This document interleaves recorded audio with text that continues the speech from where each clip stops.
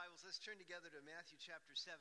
Now, are there any football fans here in the house? Anybody like to watch football? I would say probably most of us like to watch it rather than play it, okay? There's just something about 300 pounds of mass and muscle coming at me with the sole purpose in life to take me down to the ground that I would rather just stay on the couch and watch it and cheer them on. Amen? Okay. No, I didn't hear any amens there, but I don't see you out there today. Okay. But anyway, the point is that I was just thinking back on the fact that a lot of times, you think there's just no way your team's going to win. I mean, it looks like it's all over, and you know it, and and it's in times like that, sometimes you're just sort of tempted to just, let's change the channel. I don't want to see this anymore. But I will never forget Fiesta Bowl, right? 2007, I think it was. And you know what I'm talking about, right? I mean, it was like 18 seconds left. The Broncos were playing Oklahoma, and they were behind. And Duransky had just thrown an interception, and it looked like it was all over. And I remember being so upset that I was just like, I'm done. I go into the bathroom. At the definitive play, the hook and ladder play, where they scored that final touchdown, tied the game, and then, of course, shoved it into overtime. But it was like an amazing moment. Everybody remembers that if you're a Broncos fan, right? And but I think the most amazing thing to me about that was that it ain't over till it's over, okay? That's the first thing. And the other thing is, you just can't give up, right? In the words of Winston Churchill, who said, never, never, never, never give up. Or if you ever watched the movie Galaxy Quest, never give up, never surrender, okay? Another great theological moment.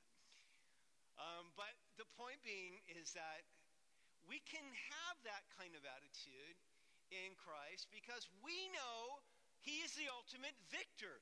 We know that evil does exist at times. It seems to be getting the upper hand. At times it seems to be incredibly, incredibly resistant to forces of good and truth. But in the end, we know who wins, don't we? And so when we are engaged in warfare, and this is what this is all about, by the way. We are called into spiritual warfare. It's a reality. It's happening all around us. It always has been. It always will be until Jesus comes again and takes that rascal and throws him into the bottomless pit forever and ever and ever. Amen. But in the meantime, here we are. And how do we overcome the evil around us? How do we overcome the evil within us? See, that's the big problem, is that a lot of times we finally say, yes, we have discovered the problem. And it is I. It is my flesh. It is what's in me, you see, that is so deceitful and tricky and all of that. And so how do we overcome all of that to be victorious and to win the day, as it were, and to be more than conquerors, which is what we are told that we are by faith? Well, we're going to look at a situation today which really speaks of the failure of the disciples. But even in the midst of the failure of the disciples, we find some great lessons on how not to fail from Jesus Christ. So the scene was that Peter, James, and John had the unforgettable experience of the transfiguration on the mountain, where they saw Jesus' face shining like the sun, his clothes as white as could possibly be. And then they saw Elijah and Moses, and then they saw the cloud of glory, and the Lord spoke to them saying, "This is my beloved Son, in whom I'm pleased, hear him." And this was an amazing moment, transformational. Jesus said, don't tell anybody until I'm resurrected, and they come down the mountain from that place. And let me just say that what happens next is, I would say, typical. It's typical in that when you have these amazing moments with God, these times of an epiphany, where God manifests to you in some way, and it's a spiritual high, it's just to be expected that the next thing that will happen will be some opposition. The devil hates it when we take ground spiritually, when we advance in our walk with the Lord. And he's going to try to do everything that he can to rob that from you. He's a thief. He comes to steal, kill, and destroy. Or he'll try to discourage you in some way. And so it's so often the case. You come down off the mountain and you hit trouble below. You encounter the enemy. And that's exactly what happened here with Jesus and his inner circle, Peter, James, and John, as they come down. And here is this scene. The other 9 disciples, were there, and they had tried to cast out a demon from a boy, and they had been unsuccessful. And so Jesus, coming from that amazing just time where God speaks to him, and Elijah and Moses are encouraging him, and all of this glory, the glory that he will have when he comes again as the Messiah to reign. Having that, and then suddenly coming back down to his failing, unbelieving disciples. It was a bad day at that point, see. Verse 14. When they come down to the multitude, a man came to him, kneeling down to him, and saying, Lord, have mercy on my son, for he is an epileptic and suffers severely, for he often falls into the fire and often into the water. So I brought him to your disciples, but they could not cure him. Now, Mark gives us a lot more details here, and it's worth looking at. So if you got your Bibles there, just stick your finger in Matthew and go to Mark 9:17, which is his account of the same thing.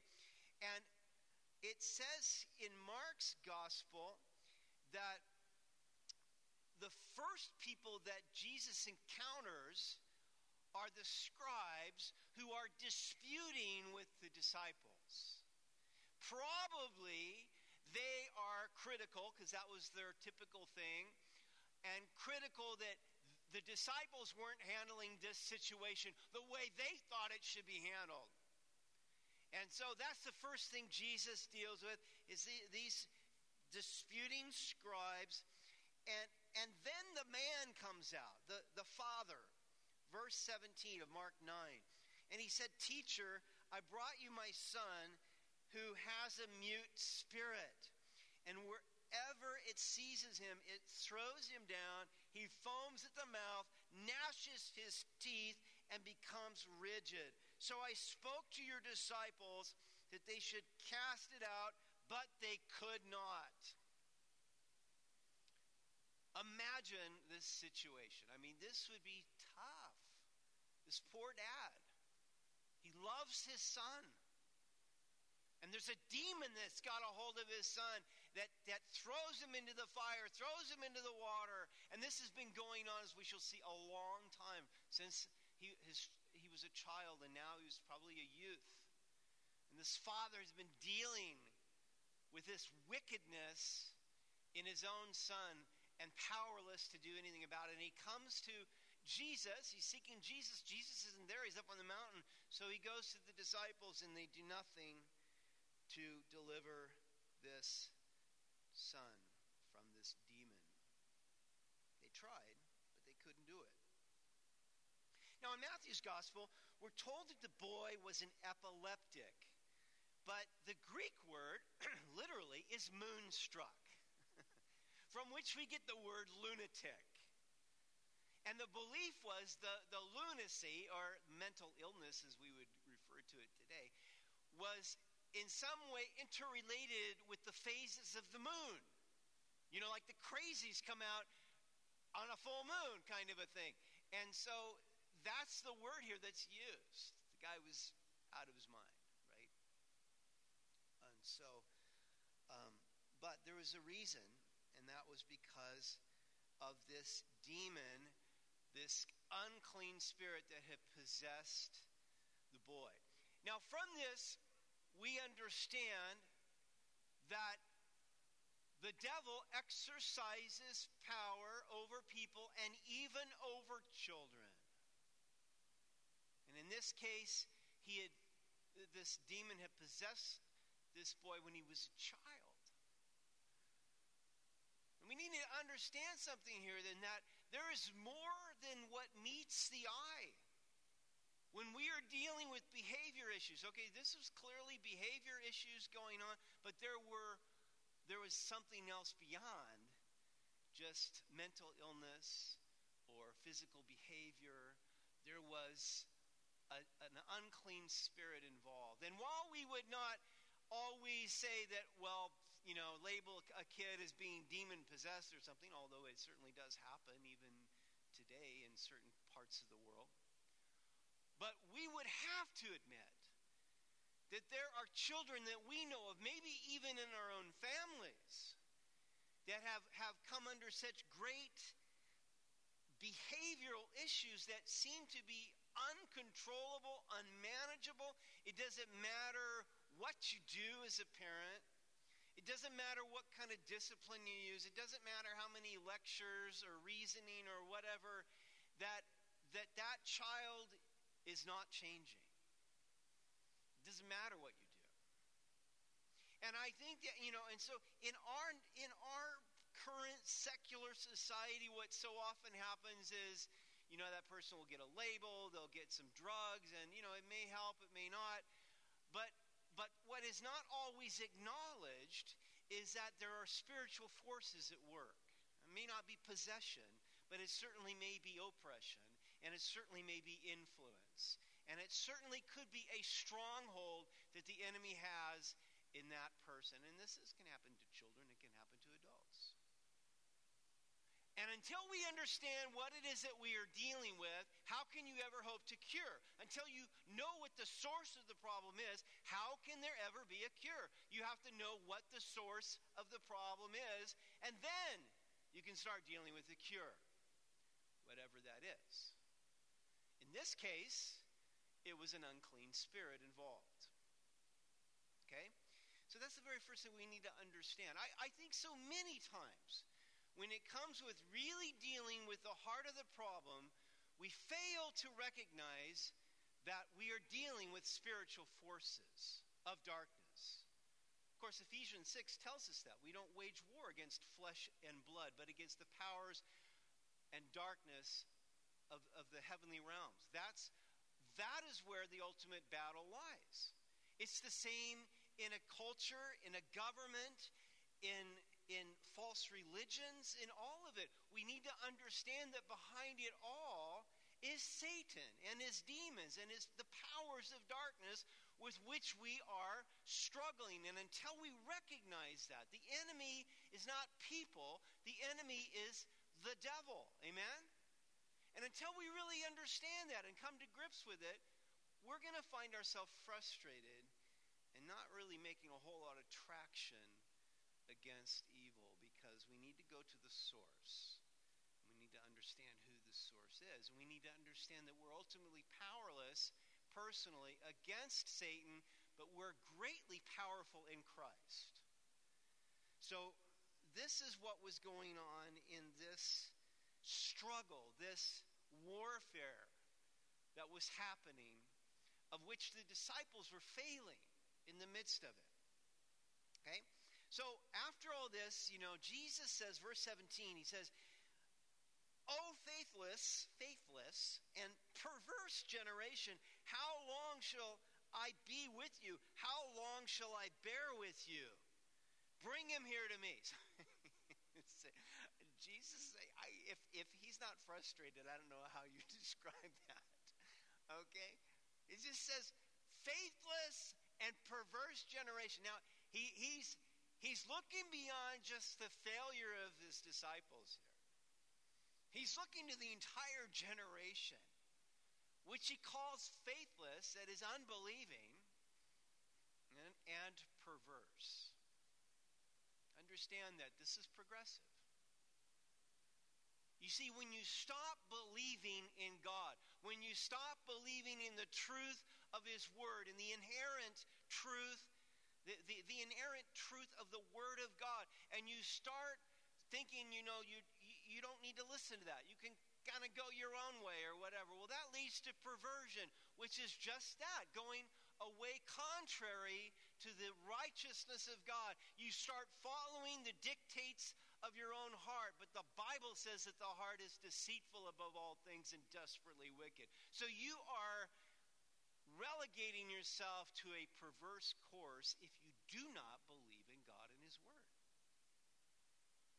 And that's what Jesus was frustrated about here. It's like, how long shall I be with you? Jesus knows he's going to Jerusalem. He's going to die. He has a limited amount of time.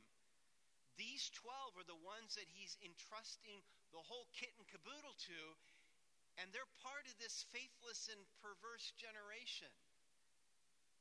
And it's just like, how much longer am I going to be with you guys? How much longer until you understand what's at stake here, you see? But he still has compassion, because he says, bring to the Father, he says, bring him here to me. And Jesus rebuked the demon, and it came out of him, and the child was cured from that very hour. Now, Mark gives us, again, more details. Let's take a look at Mark 9:20. It says that, then they brought him to him, and when he saw him, immediately the spirit convulsed him, and he fell on the ground and wallowed, foaming at the mouth. So he asked his father, how long has this been happening to him? And he said, from childhood. And often he has thrown him both into the fire and in the water to destroy him. But if you can do anything, have compassion on us and help us. Jesus said to him, if you can believe, all things are possible to him who believes. Immediately the father of the child cried out and said with tears, Lord, I believe, help my unbelief. When Jesus saw that the people came running together, he rebuked the unclean spirit, saying to it, deaf and dumb spirit, I command you, come out of him and enter him no more. And the spirit cried out, convulsed him greatly, and came out of him. And he became as one dead, so that many said, he is dead. But Jesus took him by the hand and lifted him up, and he arose. I love the fact that Mark gives us all those details there. So from that, I'd like to point out four things. First, the man identified with his son. He said, have compassion on us and help us. See, he didn't just write his son off or just distance himself from his son. His son's problem was his problem. And if the Lord would help this son, he'd be helping him too, And he identified with his son in his situation. And I love that. That's such the heart of a father. And second, the man's faith was weak. He said, if you can do anything, Jesus, and Jesus immediately replied, if you can believe. See, that's the issue here. All things are possible to him who believes. Now, this man's faith was weak. And probably it was weakened by the disciples. Because he said, fix this guy, heal him, deliver him from the demon. And they couldn't do anything. And so I'm sure that his faith meter was just like, right down to nothing by this point. But the man knew what to do. He cried out to Jesus to help him overcome his unbelief. I believe it, but help me in my unbelief. Help me believe, basically. Lord, help me. Is it wrong for us to ask God to help us with our unbelief? I don't think so. Why not? Well, number one, faith is a gift from God. We can't just muster it up ourselves. It comes from God. And so if we find that we lack faith, we can go to God who gives generously. Yes, he even generously gives faith to those who ask. In fact, the mere fact that we come to God and say, God, I know that I don't have the faith that I should have. And we come to him, well, that's in and itself is an expression of faith. Because we're coming to God, and as it says in Hebrews 11:6, that without faith, it's impossible to please God. But because anyone who comes to him must believe, first, that he exists, that he's really there, and that he rewards those who earnestly seek him. So if you find that you lack faith and you go to God and say, God, I know you can give me faith. Help me have faith. That's an expression of faith, you see. You're trusting God to give you what you don't have. And so that was a good thing that this man did that. And I think we can do the same thing. You know, if you lack faith, don't deny it. Don't try to muster it up on your own. Just go to God and say, God, I need more faith. Increase my faith. And fourth, we see that Jesus here had authority over the demon. He simply just commanded the unclean spirit to come out and never enter the son again. And of course, the demon shrieked, convulsed the kid, and it looked like he was dead, but Jesus revived him and brought him up, and he was fine. And so, mission accomplished. Evil was overcome by the word of the Lord, by faith. Well, verse 19, Matthew 17. The disciples came to Jesus privately, and they said, why could we not cast it out? Can't blame them, right? I mean, they had done this before. Back in Matthew 10, Jesus sent out the 12, and he gave them power to cast out demons. And they had done it. You remember, they come back and they're happy because even the demons are submitting to them. So they had done this before, but this time they couldn't do it, and they didn't understand why. Look, we practiced the formula. What went wrong, you know? So Jesus said to them, because of your unbelief.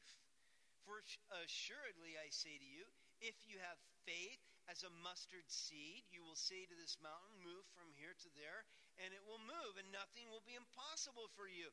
However, this kind does not go out except by prayer and fasting. So Jesus identifies the cause of their failure. It was unbelief. You didn't believe. You may have thought you did, but you didn't believe. You didn't really believe. And that was the root of their failure. But is not the root of all spiritual failure, ultimately? Doesn't it always come down to our lack of faith, our lack in really trusting God and trusting him in his word for the long haul? Because, by the way, it doesn't necessarily happen right away. Faith in God means sometimes being really patient and holding fast to his promises. But if you'll do that, I guarantee you, you will overcome. We overcome by faith. What is the victory that overcomes this world? Even our faith. You'll overcome everything that Satan can throw at you.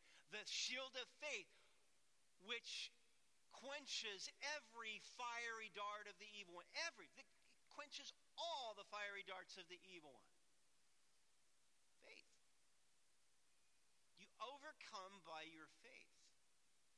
And you fail because of your lack of it. That's what Jesus is saying here. And so, and then he says, look, all you really need is a mustard seed of faith. It's not like you need this huge amount. A mustard seed. It's a small seed.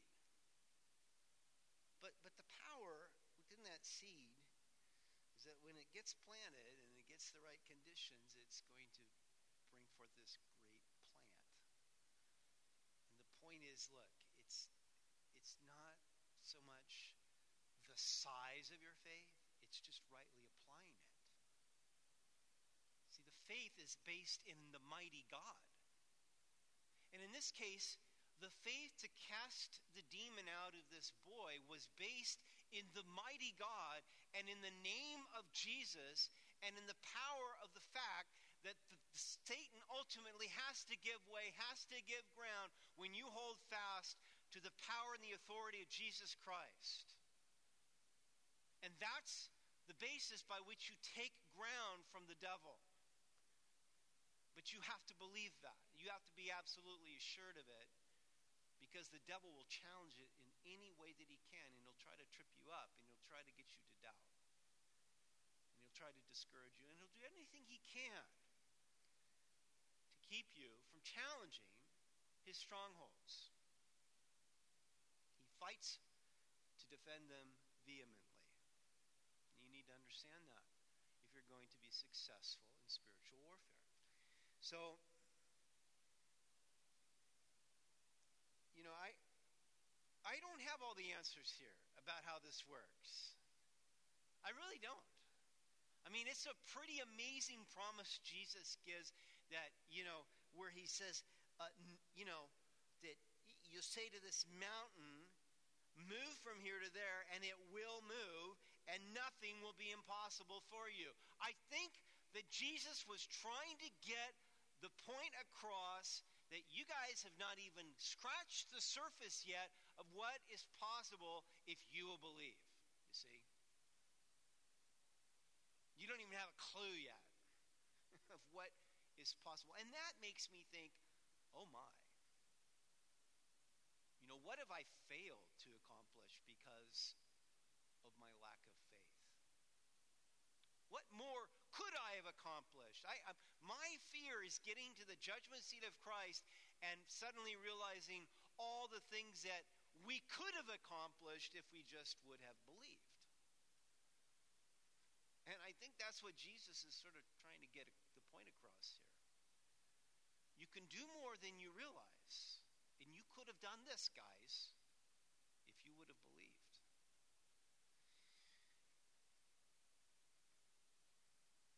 Now, I can tell you from personal experience that every time I have stepped out in faith on something where I felt the inkling, or I felt like the Lord was just saying, hey, do this, or challenging me in some way, or just speaking to me a promise from his word and just giving me the faith to just exercise that, claim it, go for it.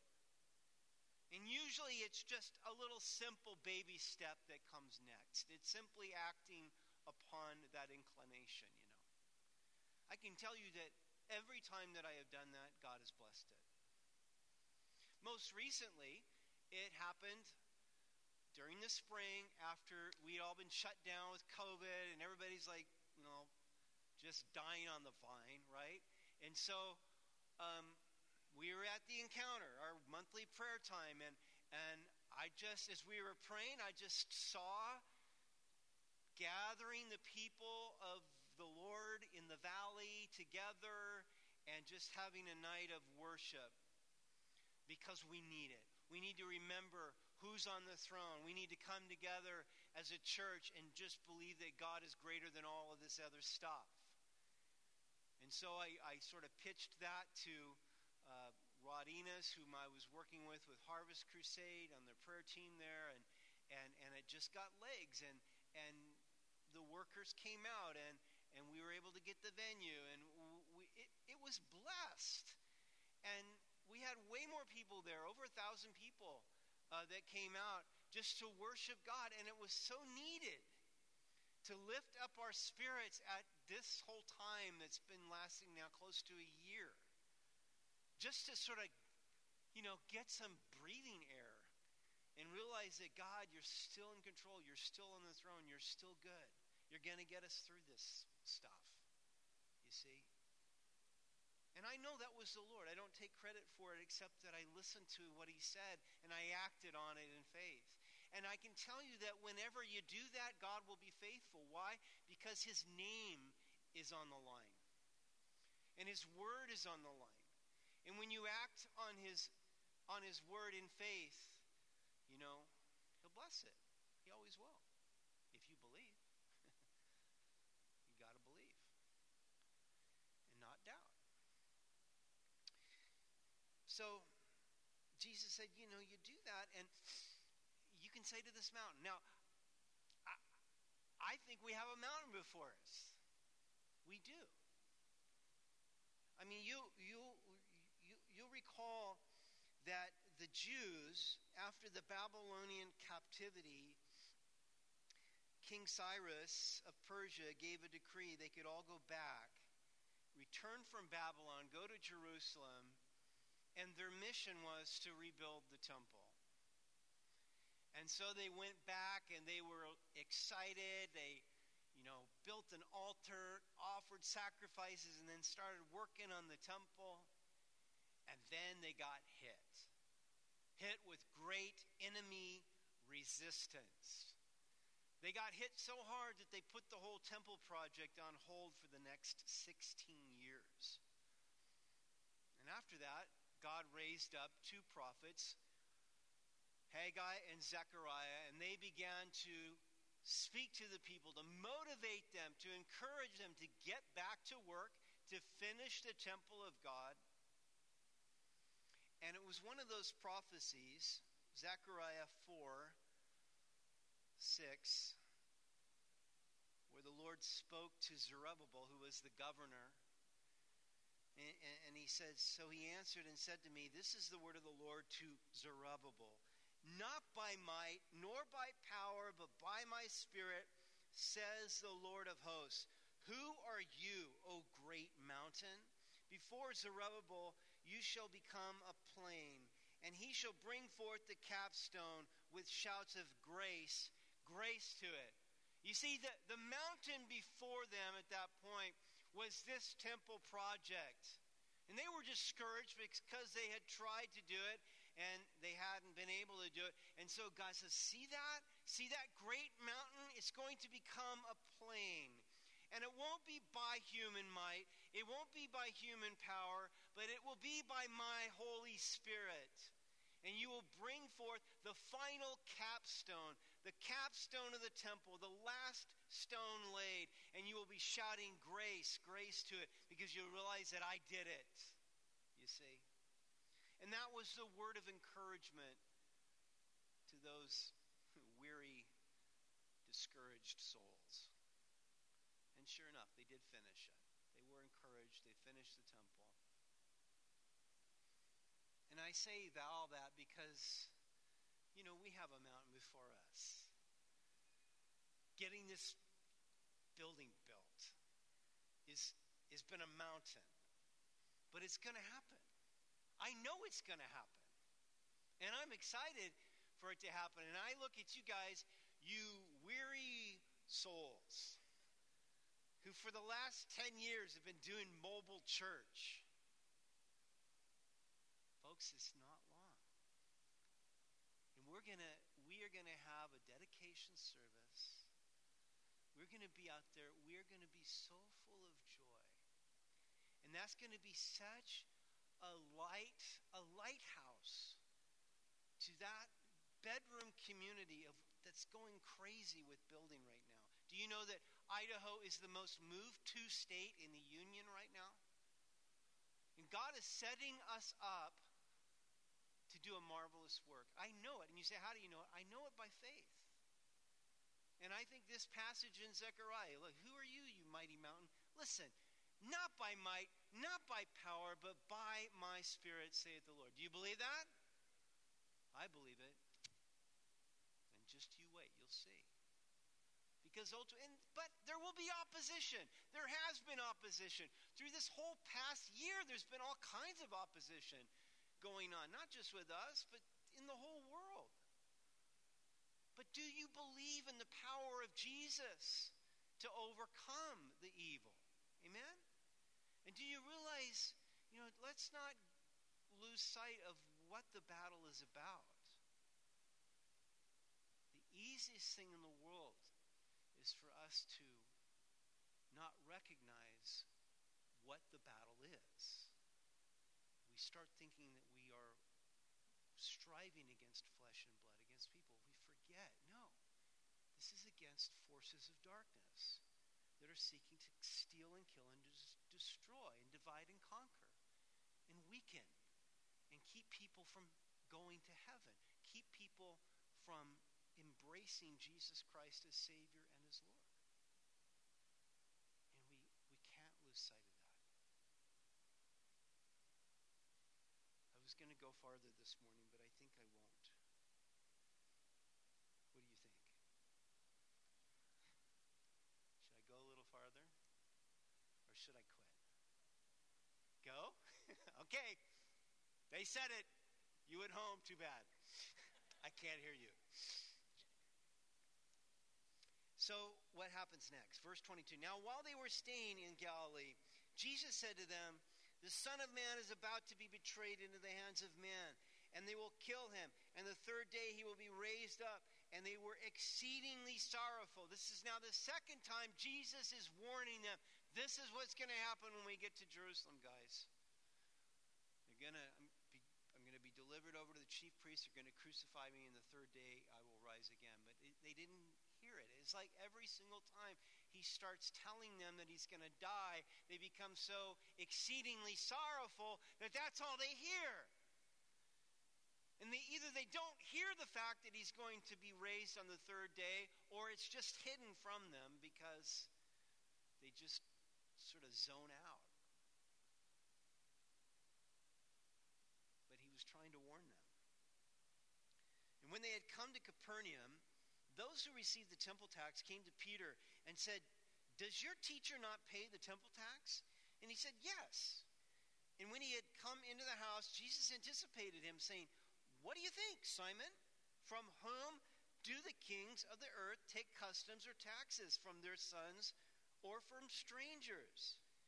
Now, Matthew is the only gospel writer to give us this little vignette about this temple tax thing. And, of course, they come to Peter, the tax collectors. And we can understand why Matthew wrote, because he was a tax collector in Capernaum. So no doubt this sort of caught his attention and he threw it in his gospel, right? But in this case, the tax collectors were Levites. This was the temple tax. It wasn't a tax paid to the Romans. It was for the service of the temple. And it was a half shekel, which was about, it was about 2 days' wages. And you had to pay it annually.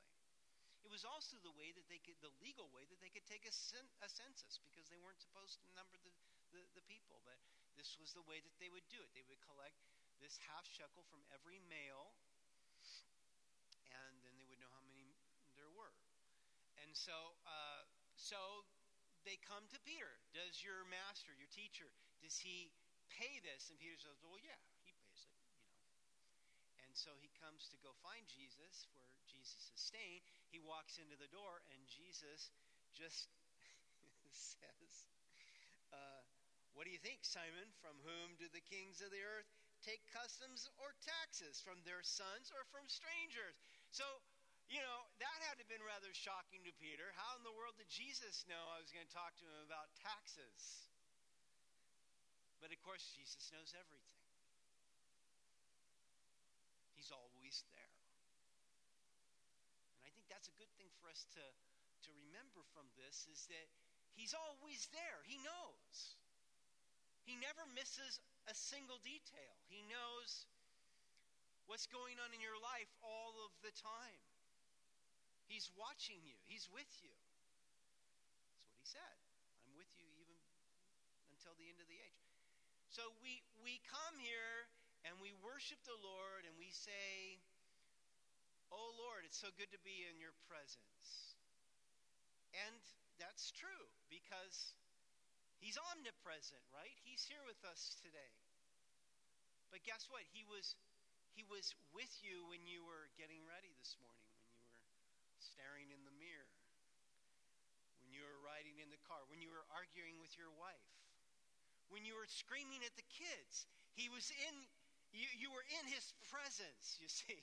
He's always with us. And I think that it's good for us to remember that. I think, honestly, the more that we are conscious of the presence of the Lord with us at all times, the holier we will live. Because we'll start thinking, do I really want to take Jesus into this conversation? Do I really want Jesus to sit here and watch this with me? Would Jesus really be happy about what I am saying right now? What I'm doing right now? Can I bring Jesus into it? You see, it makes a big difference when you realize that he's with us at all times. He's always there. So nothing's going to catch him by surprise. And this is what Peter would have immediately realized, that Jesus knew all about what had just happened. And he asked him this question, what do you think, Simon? From whom do the kings of the earth take customs? From their sons or from strangers? And he says, well, from strangers. And what he's saying is that, look, I'm the Son of God. I'm greater than the temple. You, Peter, you're an adopted son into the family. We don't even really need to pay this temple tax, because the kings collect their taxes from the subjects, not their sons, you see. But, he says, notice what he says. Nevertheless, lest we offend them, go to the sea, cast in a hook, and take the fish that comes up first. And when you have opened its mouth, you will find a piece of money. Take that and give it to them for me and you. This is a creative way to pay your taxes, right? Specifically, really great to Peter, who's a fisherman. Look, Peter, you get to go do something you love to do. Just throw a hook out there. You're going to catch a fish. There will be a coin. It's sufficient for both of our taxes.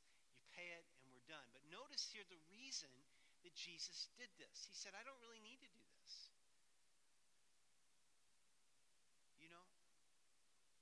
I should not have to pay this, because I'm the Son. But, so we don't offend them, go ahead and pay it. I think we could easily sort of skip over what's happening there.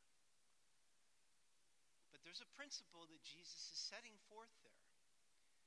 He says, look, I could claim my right here, but those people that are collecting the temple tax are not going to understand. And it will be an offense to them. And I don't want to do that. I don't want to give offense to them. It's not necessary. So we'll pay the tax. I'll lay down my rights here, and I'll do what's going to be for their best interest, so as not to offend them, you see. That's the principle. It's a principle that the Apostle Paul also practiced, because he wrote to the Corinthians who had differing opinions about whether it was proper to purchase meat sold in the marketplace. Because a lot of the meat had first been offered to idols before it was butchered and then sold. And many people didn't have a problem with that, because they said, look, it's just meat. God owns everything anyway. Those idols are nothing. It doesn't matter to me if it was offered or not. I'm still going to eat the meat. It's not a problem. But other people, to know that that meat had been offered to an idol, they didn't want any part of it, and they didn't want to eat it. It would have gone against their conscience to do so. And so both are believers. They're both in the church. They have strong opinions. But Paul laid down a rule. 1 Corinthians 10:24. He said, so here's the thing. Let no one seek his own, but each one the other's well-being. That's the principle. Yeah, you might believe the way you believe about it, and nobody's going to take that away from you, but think about the other person. Look after their well-being. Don't seek to be an offense to them. 1 Corinthians 10:31 says the same thing. He goes on. He says, therefore, whether you eat or drink or whatever you do, do all to the glory of God. Give no offense, either to the Jews or to the Greeks or to the church of God, just as I also please all men in all things, not seeking my own profit, but the profit of many. Why? That they may be saved.